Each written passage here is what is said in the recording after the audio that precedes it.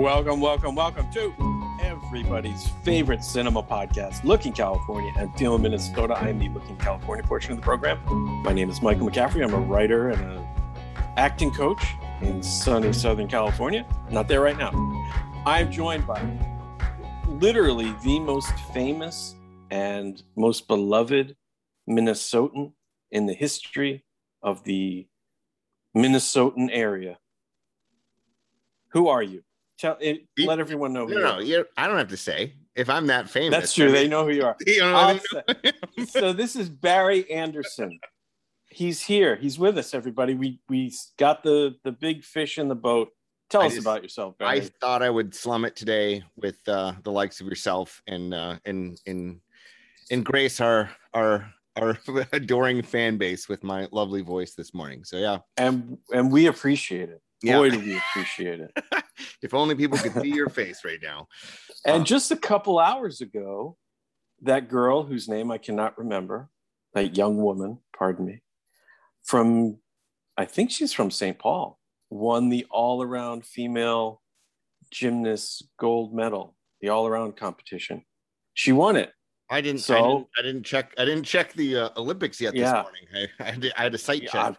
I just saw the headline. She won the gold medal. So now you are still number one in Minnesota. You're still number one, but there, you got number two's coming with a bullet right now. Well, maybe we'll get her on the podcast. You can have a gold medalist and talk film.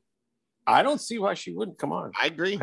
I can't imagine any reason why her handlers wouldn't have her come on the show that no one listens to. So I can't imagine. So today's it's not a very special episode, but it's a very big episode today because we're talking about a big, huge movie. It's not a movie. It's a blockbuster. It's what they call in the business an event film. And this has been almost 2 years in the waiting because it was delayed and then delayed and then delayed and then delayed and then delayed, delayed and then delayed. And then it finally came to us. And so people were like, oh, that still hasn't come out yet? And it's here. In marketing terms, that's bad. When people are like, oh, that's finally out. You're like, oh, geez. And not only was it delayed and delayed and delayed for a couple of years, it was delayed and delayed and delayed on this podcast. So it came out on July 9th. We're getting to it. What is today? I don't even know. It's the 28th or something. 29th. So a couple weeks late, but here we are. We're here to talk about Black Widow, the Marvel movie about the character named Black Widow, which is played by Scarlett Johansson, who's been in a bunch of the Marvel movies, all the Avenger movies, the couple of the Iron Mans, I think, Captain America, something. Scarlett Johansson stars in it. It's directed by Kate Shortland, who is, that's a discussion we can have. The film has done very, very well. It's made $318 million, had a $200 million budget. It was released in theaters and on Disney Plus for a fee. That's where I saw it. I paid $30, God help me, to watch Black Widow at home in the comfort of my home. But to offset that, I've watched it every single day since I got it. So that's a big middle finger to Disney. I'm taking advantage of you guys. And I just invite people in the neighborhood over to watch it for free. I'm just like, come on in. I paid $30. You'll pay nothing. The movie's done pretty well. It did very well, actually, with the Disney Plus thing. It made like $60 million its first weekend just on Disney Plus alone. So it was sort of painted as this big, as every big movie is now, movies are back from the pandemic. It hasn't really played out that way. It had a big drop off to the second weekend. But we're not here to really talk about the grosses and all this sort of business. We're here to talk about the movie. So let's go through the cast. Scarlett Johansson plays Black Widow. Florence Pugh is in it, and she plays Yelena Belova, who is sort of Black Widow's sister. Black Widow's real name is Natasha Romanoff, which is pretty funny to me. Anyway, I just find that funny that that's her real name because it's so fake. David Harbour plays those two young women, their father, who's a Soviet superhero named Red Guardian. Who else is in this thing? Oh, Ray Winstone is in it as General Dreykov. Rachel Weisz is in it as Black Widow's mom.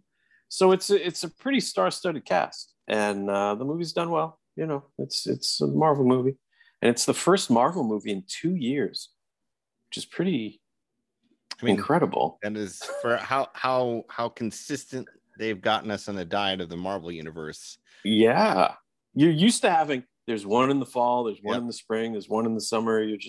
And it's, you know, for a variety of reasons. After Endgame, things slowed down a little bit. There was that Spider-Man one, and then we've been hanging around watching Disney Plus TV shows, which we've talked about. I saw you did that there. Spider-Man. See, that was a little hanging around. Wow, that was. I mean, we just need to take a moment to bask in that audible glory. See, that's why I'm going to be the Rush Limbaugh of movie podcast, because I'm such great radio. I didn't even know I realized I did that. How amazing is that? That's all right. So Barry Anderson, you are a connoisseur. You are what I would consider. I'm not a dinosaur. No, but a connoisseur. And you are one of the premier experts on the Marvel Cinematic Universe, if not the number one expert. Everybody turns to you for advice and input from that. What did you think of Black Widow? I should probably think before getting on how I'm going to answer this question, because I know it's coming. And I'm just going to state it this way, that it's always felt weird why, when Marvel was cranking out so many movies, why they seem to be adverse to making this movie. And why it came out now. It seems strange. And I remember kind of, as we talked about in the other podcast about the Disney Plus Marvel shows, so much of this world is interconnected. And it seems, because of how important Black Widow was to the story of all these different films and the way that her character arc came to an end in Endgame, I feel like the audience would have benefited from this movie being earlier, because I feel like it would have helped. She's kind of always kind of a sidekick in all these movies, and so to get the emotional impact, I feel like you needed a movie. I mean, part of the reason that we fell in love with, you know, Captain America and Iron Man is because they had their own films to develop that character where you really felt like you connected, as opposed to just, oh, that sidekick I like comes back in. And I feel in one sense that she kind of got shorted, because now it's like, oh yeah, she's back, but she's not. And so it's kind of like a bizarre, in terms of the audience in interaction with that character, it feels weird to me. Yeah. And we should say, for the viewers out there who've not seen the movie, where Black Widow in the MCU timeline, in terms of the chronology of the events, it goes back in time. So it doesn't take place. I think it's right after Civil War. Yeah, it's right after Captain America Civil War. So that's where the movie is set. It's all there. So just to back up your point, which I agree with 100%, it feels very strange as an MCU film, because every single other MCU movie propels the storyline forward. Yep. So you have to see it to sort of understand what comes next.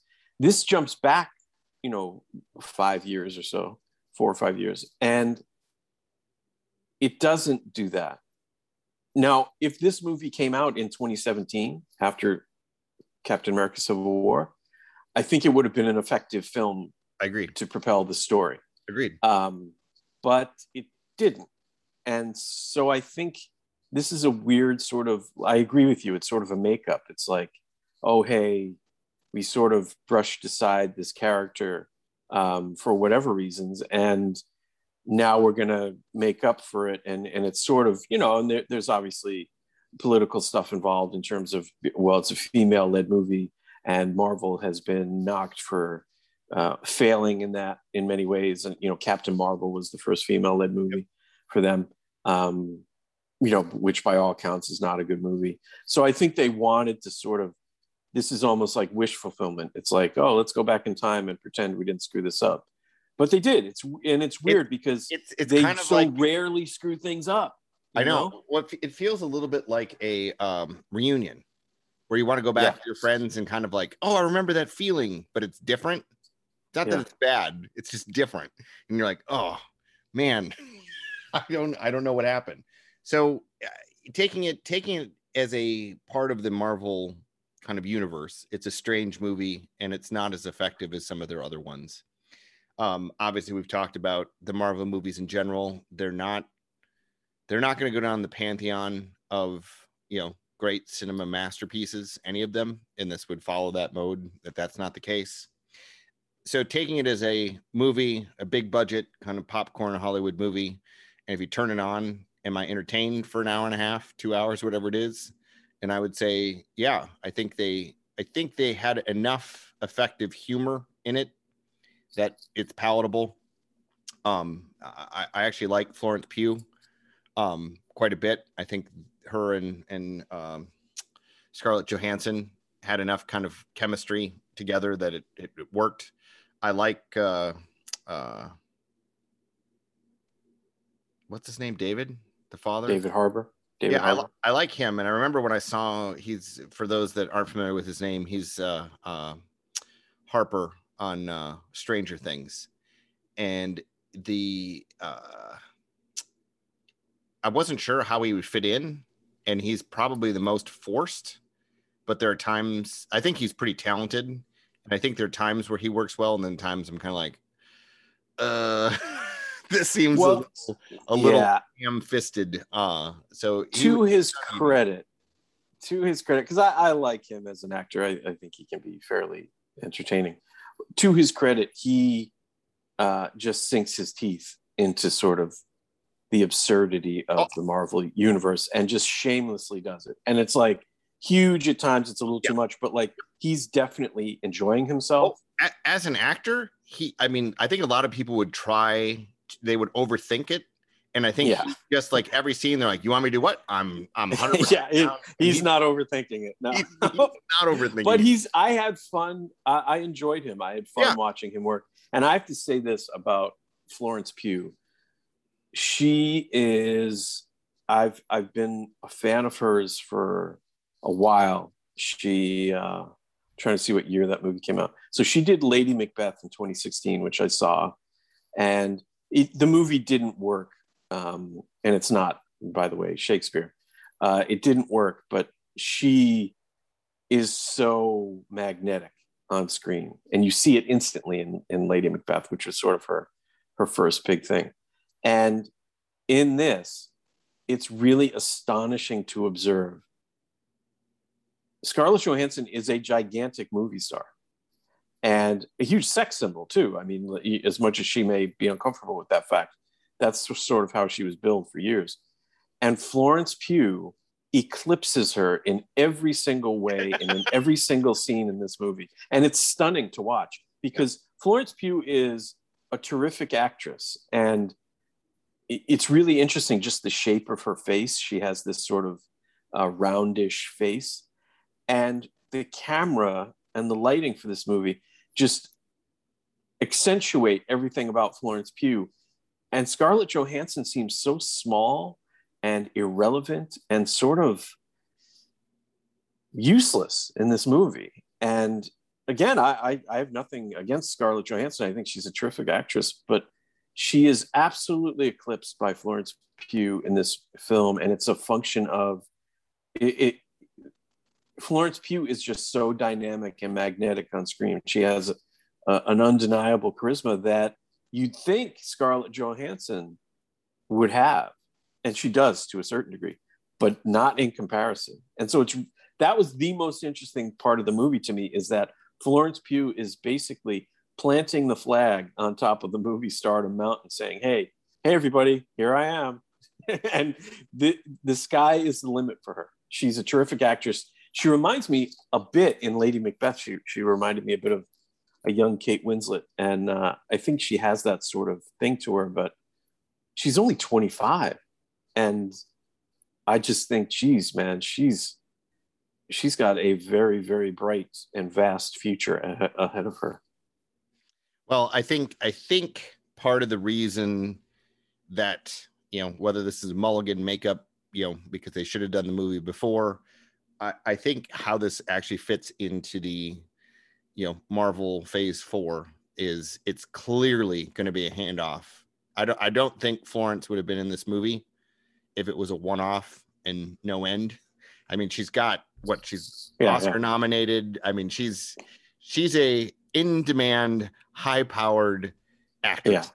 Yeah. And if you didn't watch the credits, there's a scene in the end credits. Yeah. So there's a scene in the end credits which basically sets the stage for, Phase 4 or whatever phase we're on. I don't even know.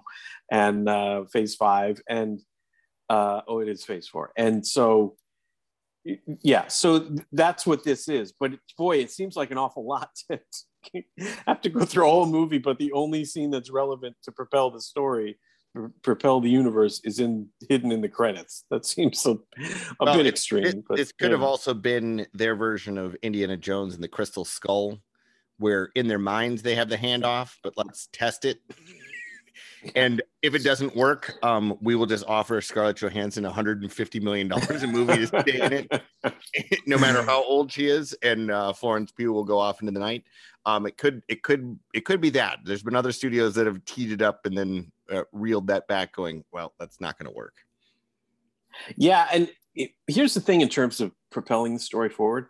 For instance, my sister, she enjoys the Marvel movies and has seen, I think, either all of them or most of them, except she tells me she doesn't have the heart to watch Endgame, Infinity War and Endgame, because she loves Tony Stark so much. She knows what's coming. She doesn't want to get there.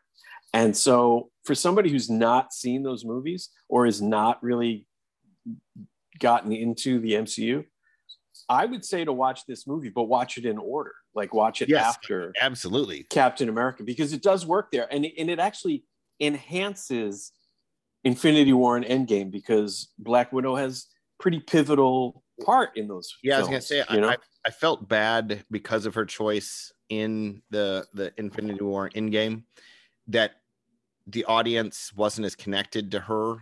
Yeah. And if they would have been, that would have been like one of those Pantheon moments where, and I just felt like that moment got shortchanged. What I think is great, and this is one of the things I absolutely love about cinema, is you have, what has been going on like 10, 15 years now, building this universe. So you have an entire generation of people who love Marvel. And in 10 or 15 years, they'll all grow up, get married, have kids, and then they're going to start showing their kids the movies. Right. And it's like, we all had a puzzle with a missing piece that annoyed us, that we didn't know was missing. And now when you go back and rewatch it with the next generation, it's there. It's like they went back and made the piece that was missing. And I think that's what's cool, is like we all got, less of a watching experience than we could have.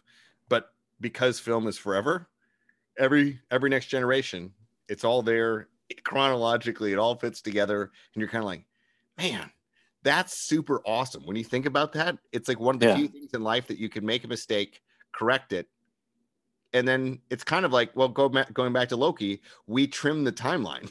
We went back and we were like, well, that was wrong. Let's set it straight. And now the new timeline works. And I think it's just kind of, it's almost eerie how it's turned itself, from its storytelling in real life. And now the movies follow the art form. Right. And, there are positives to that. There are negatives, because sometimes, as we've talked about, I know you're a huge Jar Jar Binks fan. Sometimes I was going to do my Jamaican thing, but I thought that it was probably not going to go well. So I kept it in. Oh, my God. Can you imagine? Say. Oh, jeez. It's just so bad. But, you think about that, like George Lucas meddling with his trilogy and adding and detracting and all these things. Well, but now it's out of his hands, so tough break. But and just side tangent, when the world is demanding George Lucas to get back involved in the Star Wars universe, you know you've done something horribly wrong. you know that train is off the track. Yeah, it's you know, and then you think about okay, go ahead. The difference with George Lucas, it would be like going back to Iron Man and redoing the movie. Like that's different than creating a movie that fits in to help tell the story, because you could take it or leave it. Like, you know, if you want to tell your kid, hey, you know, that wasn't really done at the right time, fine, that's up to you. But if Marvel goes back and starts like digitally taking out Robert Downey Jr.'s face to replace him with something, like, that's what George Lucas did. Lucas went in and actually like mucked around with the actual source material that we fell in love with. And until now, knock on wood, Marvel has not gone back and start amending their films. And if they do that, I will be livid, because that's not what film's supposed to be about. Well, it's funny with the Star Wars thing. this happened I guess it was in the fall, but you know, my son is young, and so we weren't sure about having him watch Star Wars and stuff, and so but he wanted to watch it, so we watched it. And he had a friend of ours have a son that's older. I think he's 8 years old or so, and he was all into Star Wars. So we were like, you know, they want to watch it, you know, he wants to see it. So my son watched Star Wars, and you know, he was a little too young to really freak out about it. And he watched all three of the first, you know, the original three, and didn't, you know, he liked it. That exist. Yes, I know. Yeah, and he talks about, like, you know, Darth Vader and stuff, but he didn't really know what the hell was going on. But I ended up having a conversation with the son of my friends of ours, who is like 8, and it was like I was trying to ask him about the cartoons, you know, like the Clone Wars. Well, the Clone Wars are phenomenal. Yeah. And so I'm asking him, I'm like, hey, what do you think of the Clone Wars? And he's like, I think, you know, they're good, you know, for a little kid could watch those, I think. And I'm thinking, like, yeah, okay, you're 8. And then we're talking about where in the timeline it falls. And this kid's giving me a PhD dissertation about like where the Clone Wars are in like the whole, and I'm like, geez, man, what a complicated world we live in. Yes. Where you got to figure this crap out. So we haven't watched Clone Wars yet, is what I'm telling you. My niece, she's a huge, she's now, what, 20, 21, 22? She's a huge Star Wars fan. So we send Star Wars memes back when they released Star Wars movies in the theater. We'd have, you know, I'd go out with her on opening night to see them. So we're big Star Wars fans. But she's been yelling at me for years, including my son, to watch the Clone Wars. And I started watching them, and they're like surprisingly good. I'm like shocked at like how well it works, and how the characters are. You're like, oh, so Star Wars, you can tell good stories in that universe. They just choose not to for whatever reason. But I remember I was a huge Star Wars fan growing up, and I remember talking to my parents, and they would just look at me like I was some sort of alien creature. Right. I'd be like, you know, I'd be like, Orion Guard and this, and they're like, what are you talking about? And now when my son gets together with the, you know, my nieces and nephews, and they're into Harry Potter, and they start saying things, I'm like, oh, this is what my parents were. And there's a whole generation that are like, Black Widow and this and that. And they're like, I don't know what you're talking about. So every generation like learns another world and immerses themselves in it. And for good or bad, Marvel is one of those dominant universes. And, you know, it just it's a gift that keeps on giving until one day it won't. And right. Yeah. Then it'll stop. Well, you think about how long it's been around, like the Marvel universe, not cinematically, it's been around since whatever the 30s or the 40s or something. And then you think about that, like it's sort of floundered for a long time. There's this very niche thing. And then all of a sudden in 2008, it's like, boom, here it is. And for the last 15 years, it's been, I mean, the dominant, the epicenter of our culture. It's just crazy to think about, and to think about that right prior to that, actually during it. You know, there was the whole Batman Dark Knight Renaissance and all that. And you know, that's just incredible to think about, that DC with the Christopher Reeves movies and then the Tim Burton Batman movies, they were it. They were the only show in town, and they were the biggest dog on the block. You know, literally just tipped something off that I'd never thought of, and now like it's crazy to me. 2008, The Dark Knight. basically puts its flagpole at the top of Mount Everest for comic book movies. So what's funny is usually people look at that when, someone's so far out in the race, they're like, let's not enter the race. So what does Marvel do? It finances its own movie, decides to take a secondary character in Iron Man, hire a can't get insured actor at a bargain price, a bargain basement. Let's crank out Iron Man, and it launches a franchise that basically buried DC. Like DC was like king of the mountain, and it just knocked him sideways, and DC's never recovered. And you're like, again, you just look at that, and people, when they say like that, that's not touchable, or that person's can't ever, fail, and you're like, it happens. And I'm just wondering, like, what's going to be the next thing here that's going to dent the MCU universe. But I mean, the Marvel movies, some are better than others. I don't think this one was very profound, but I thought it was very enjoyable to watch. Like, if you're just killing time and got people in a room, it's perfectly, you can laugh. It can be silly. There's some fighting. And when it's over, you mostly forget what happened in the movie. Yeah. That's exactly what I want it to be. I read this review by this young, impossibly handsome film critic, who happened to be me, and I gave it 2 out of 5 stars, and because it is pretty frivolous, like it's not a memorable film. There's nothing really that stands out about it. Florence Pugh stands out, but it's not because of anything really to do with the Marvel Cinematic Universe. It's just she's got this magnetism to her. But most Marvel movies are like that they're sort of, you feel like you have to watch them, but they're kind of forgettable, except for Infinity War and Endgame, which were these sort of, for the genre, masterpieces of putting everything together. It's like finally seeing the puzzle, all together. But this movie is fine. It's a little annoying. It does get sort of preachy with political stuff a bit, and you sort of roll your eyes. But I think that's just going to be the way it is in Phase 4. Marvel is transitioning to that. Disney is a big part of that. And, it's not shocking. I mean, it's sort of the culture we live in. But, like this movie is no different than any of the other sort of, it's on par with the early Thor movies. I guess it's probably better than the first 2 Thors. And, like Doctor Strange is like, it's sort of like that. It's not like you're running out like, oh my gosh, it's amazing. It's just like, it is what it is. You just, and it would have been really interesting if it came out in 2017 to see how it would have done, because I think it would have done incredibly well. Yeah, I think so too. Because Captain America Civil War was a big deal. I mean, a huge deal.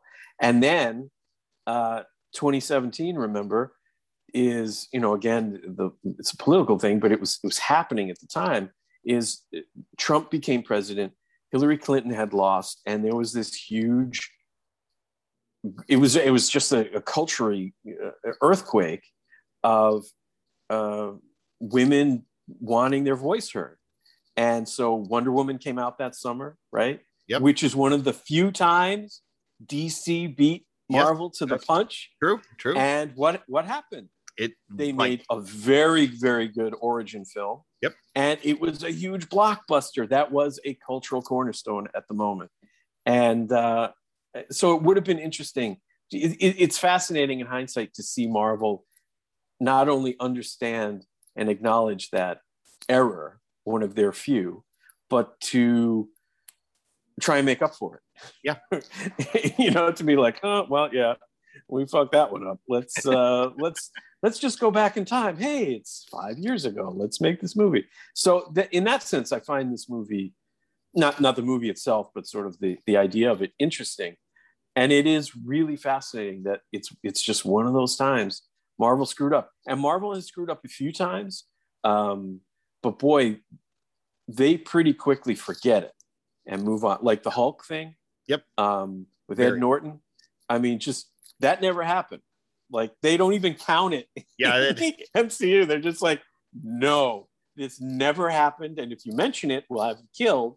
And it's just like, oh, okay. And then they went with your favorite actor to play Hulk after that. So it's just, for the record, it's interesting. I hate him. Yeah. But carry on. I can't even think of his name, actually. Well, I can, but I don't want to say it. You do really dislike him. I really dislike him. Did you see the Ed Norton Hulk? Oh, of course I did. Yeah. So it's fascinating. I loved it. To me, that's the best movie of the last 25 years. I assume you. No, no one can ever think that. Yeah. No, it's a horrifyingly terrible movie. My question though, because I saw it way after it came out, and I remember seeing it in the first 20-30 minutes when they're down in, I don't know if it's Sao Paulo. Yeah. I thought that whole section was executed almost perfectly. It was almost like a Jaws-esque. You couldn't really see the Hulk. I thought it was beautiful. I thought the tension was there. And then after that part, it just kind of, it's like, well, I don't even remember the part you're talking about. So yeah. You should watch the opening again. I felt like the opening, I was like, oh man, this is something. And then it was like, here's a question. I wonder if on Disney Plus they even listed among the MCU stuff. Ooh, let me see if I have access here on my computer. That would be fascinating to me because they're ruthless, man. I wouldn't be shocked if they just disappeared that thing. Was that one called The Incredible Hulk? I think it's The Incredible Hulk, yeah. As the world listens to us typing away. I know, typing. I'm looking up the movie itself. I do not see it. Interesting. Oh. Because that was actually a Marvel movie, right? That wasn't. Yeah. That wasn't. Yeah. Yeah, it is not on Disney Plus. Wow. Huh. So the question. 2008, The Incredible Hulk. Yeah. Wow, that was the same year as Iron Man. Woof. I have to look this up. This is crazy. Yeah, you can rent it on Apple TV, YouTube, Amazon Prime, but it is not. And it is owned by Marvel, and it was produced by Kevin. It's not on Disney Plus at all. No, doesn't exist. You can't get it. Wow. I wonder, because I'm now fascinated by this. Yeah, I have to look this up. Oh, wait. It's distributed by Universal. So it's the same deal as Spider-Man. Here it is, June 3rd, 2021. Marvel's most underrated movie is finally coming to Disney Plus. Oh, wow. Sorry, who wrote that headline? This is the real MCU trailblazer. The Incredible Hulk. Did Ed Norton write that headline? Is this his article? I think he might have. The Incredible Hulk is launching first in Spain, which could open the door for another similar deal in the US. While Universal movies are more likely to end up streaming on Peacock, Disney could very well secure the rights to the Incredible Hulk in the future. As the most forgotten Marvel Cinematic Universe movie, it would be a welcome appearance on the service. I don't know if welcome is the term. Let me reread the headline. Marvel's most underrated movie is finally coming to Disney Plus. Wow. Here's the thing. I'm looking at the Wikipedia page for the movie now. There is a connection with the rest of the wider universe. William Hurt, who is in Black Widow, he plays that character, Thunderbolt Ross, in it. Interesting. Now, here's a discussion. This is way off topic now that we're on Hulk things. I love the Hulk. It's one of my favorite characters. I grew up watching Bruce Lou Ferrigno. Lou Ferrigno. Just doing his thing. Yeah. I used to have purple. I had purple corduroy pants that I cut and shredded the bottom, and I ran around as a kid in my purple shredded corduroy shorts. I wish I had done that. I love the Hulk. I love everything about the Hulk. I like the psychology of that character. It's this very Jungian psychological character. Now, I'm one of the few people in the history of the world who liked Ang Lee's Hulk from 2003. I actually liked that movie. Not like, oh yeah, I was like, oh wow, this is really interesting. Now it's interesting because Ang Lee is Ang Lee, and he's making this comic book movie that looks like a comic book. Yes, the way he actually shoots it, and he puts it together and edits it. Eric Bana, I really like. I like Eric Bana. I love Jennifer Connelly. And who's my neighbor in Brooklyn. We're good friends. I think if people, because it was a weird movie because very weird. It doesn't fit Ang Lee style. It doesn't fit it was just kind of an outlier. What I think is the most fascinating, if you are a film fan, you have to Google it. It was either on the DGA's podcast, but I think he's talked about it several times. Look up a podcast with Ang Lee talking about his experience filming that movie. And it's enlightening. It is fascinating to see what sort of prep work, how his mind was thinking, you're just it's one of those podcasts. If you listen to it, then you're like, oh, I gotta go back and rewatch the movie.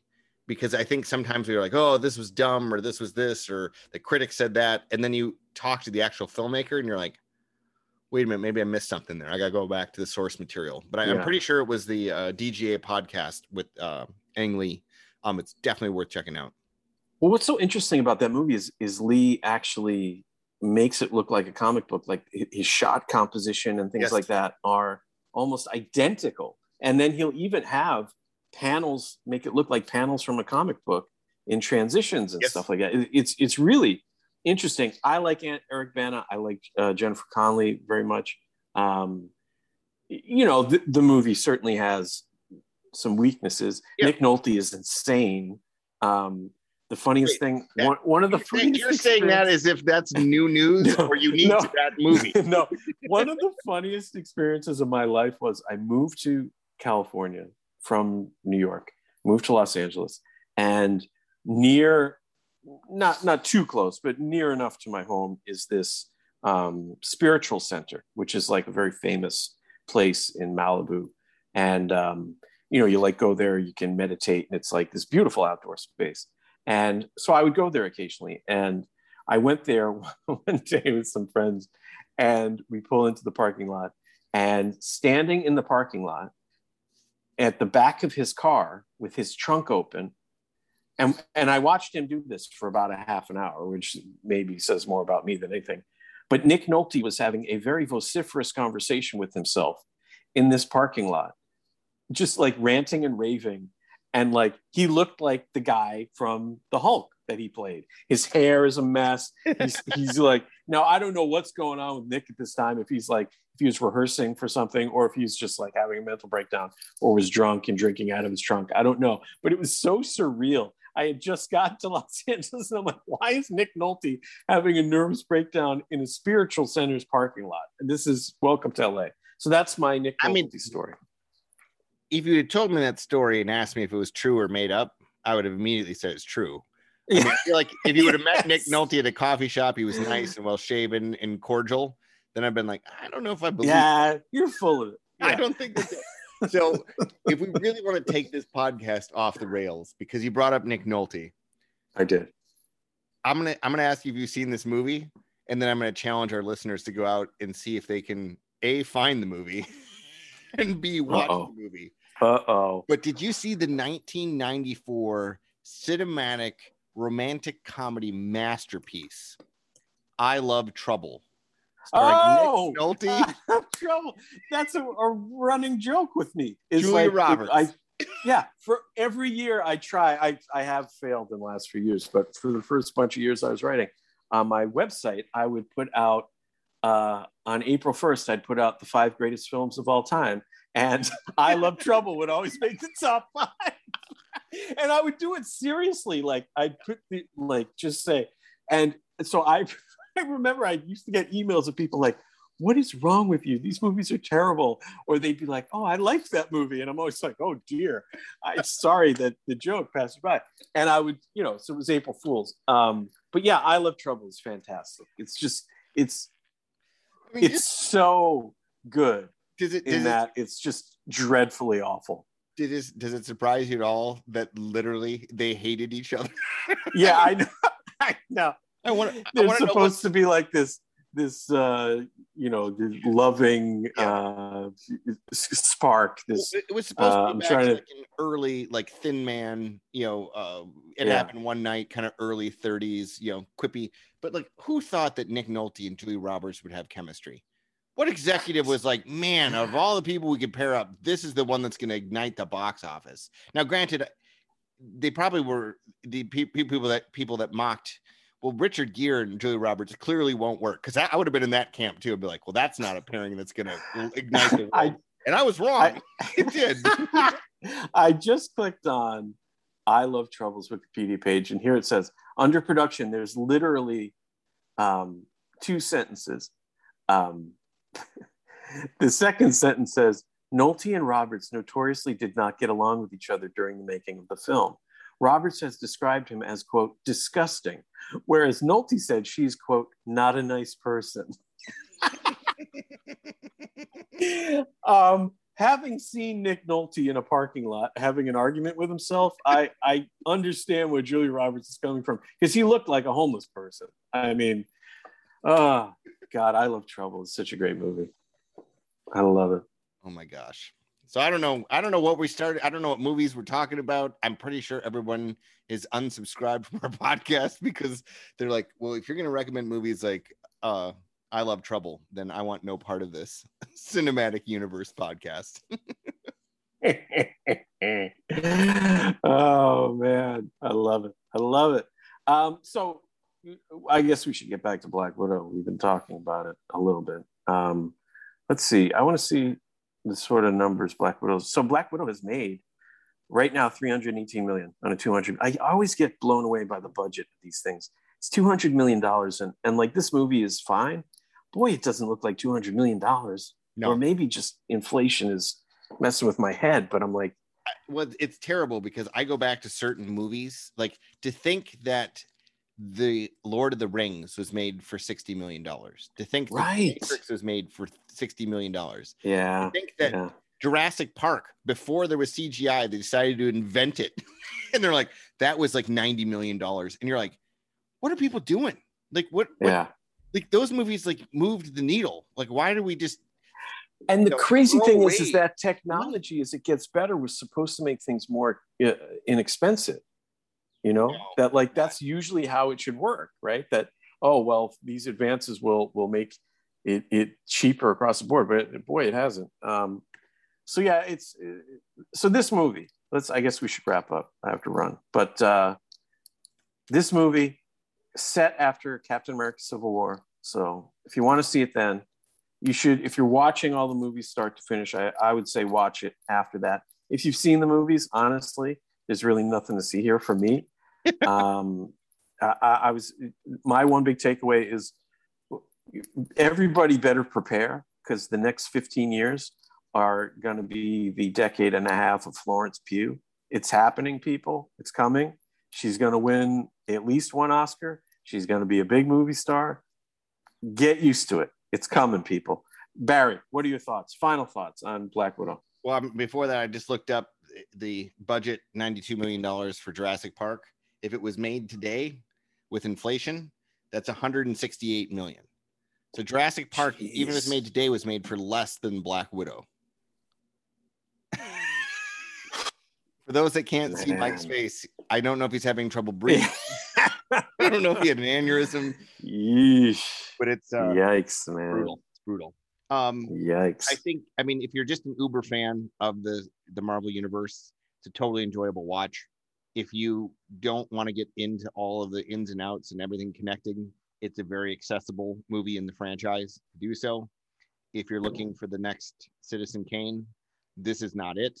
But if you walked into this movie thinking it's Citizen Kane, then I have no time for you, because that should be clearly evident from the preview. There's something catastrophically wrong with you if that's what you were expecting. And I walked in this movie hoping to be entertained.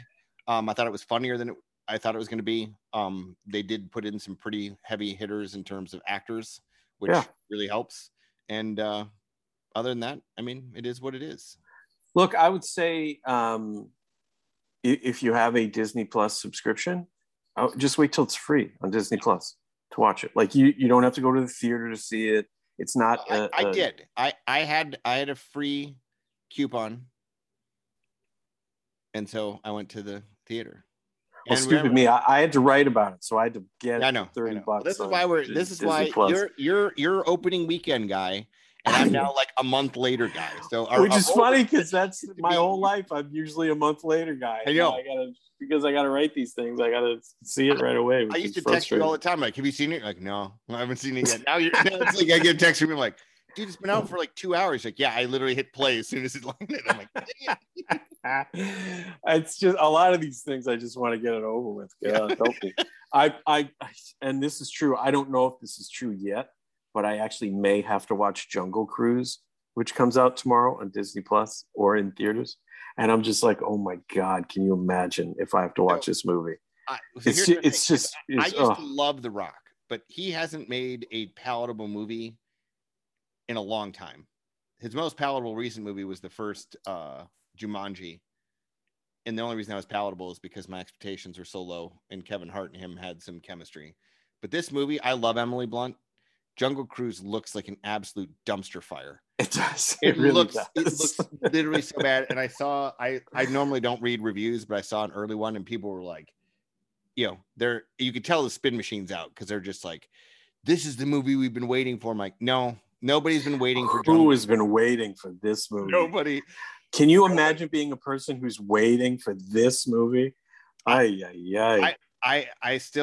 begrudgingly still love basketball, and I watched a bunch of the playoffs, and they had the worst promo tie-ins for the Jungle Cruise, and it was just like a 4-year-old had a blue screen, and you threw people in there, and like Dwayne "The Rock" Johnson would come on and wink and I was just like, oh my God. I'm like, I never want anything to tank because it keeps so many people employed that have no say in the creative. But boy, oh boy, I would love if there needed to be a reset that Dwayne "The Rock" Johnson cannot just keep making utter crap unabated for at the most expensive. I mean, if this movie's good, we're going to have to do a podcast on it. Oh, jeez. Let's rank it right now. So I guess we're not doing a podcast on it then, I guess. Jeez, if it's good, come on, man. So here's the question. 1 out of 10 before you see Jungle Cruise. Let's give our this is the first time we've ever done this. Our pre-rating, and then when we do the podcast, we can see how far off we were. Well, I have to reiterate. It's not definite that I have to see it yet. Oh, you're going to see it. We're going to do a podcast. Oh, Jesus. Oh, man. I was hoping to. It's going to be the number one movie in America, man. We're going to have to. I wonder if it'll be the number one movie. Oh, yeah. You think? The reason that it's going to be number one, it's a 4-quadrant movie. Everyone's going to begrudgingly see it. But if they have kids, they've been cooped up. It's a movie that's accessible. It won't be good, but it's.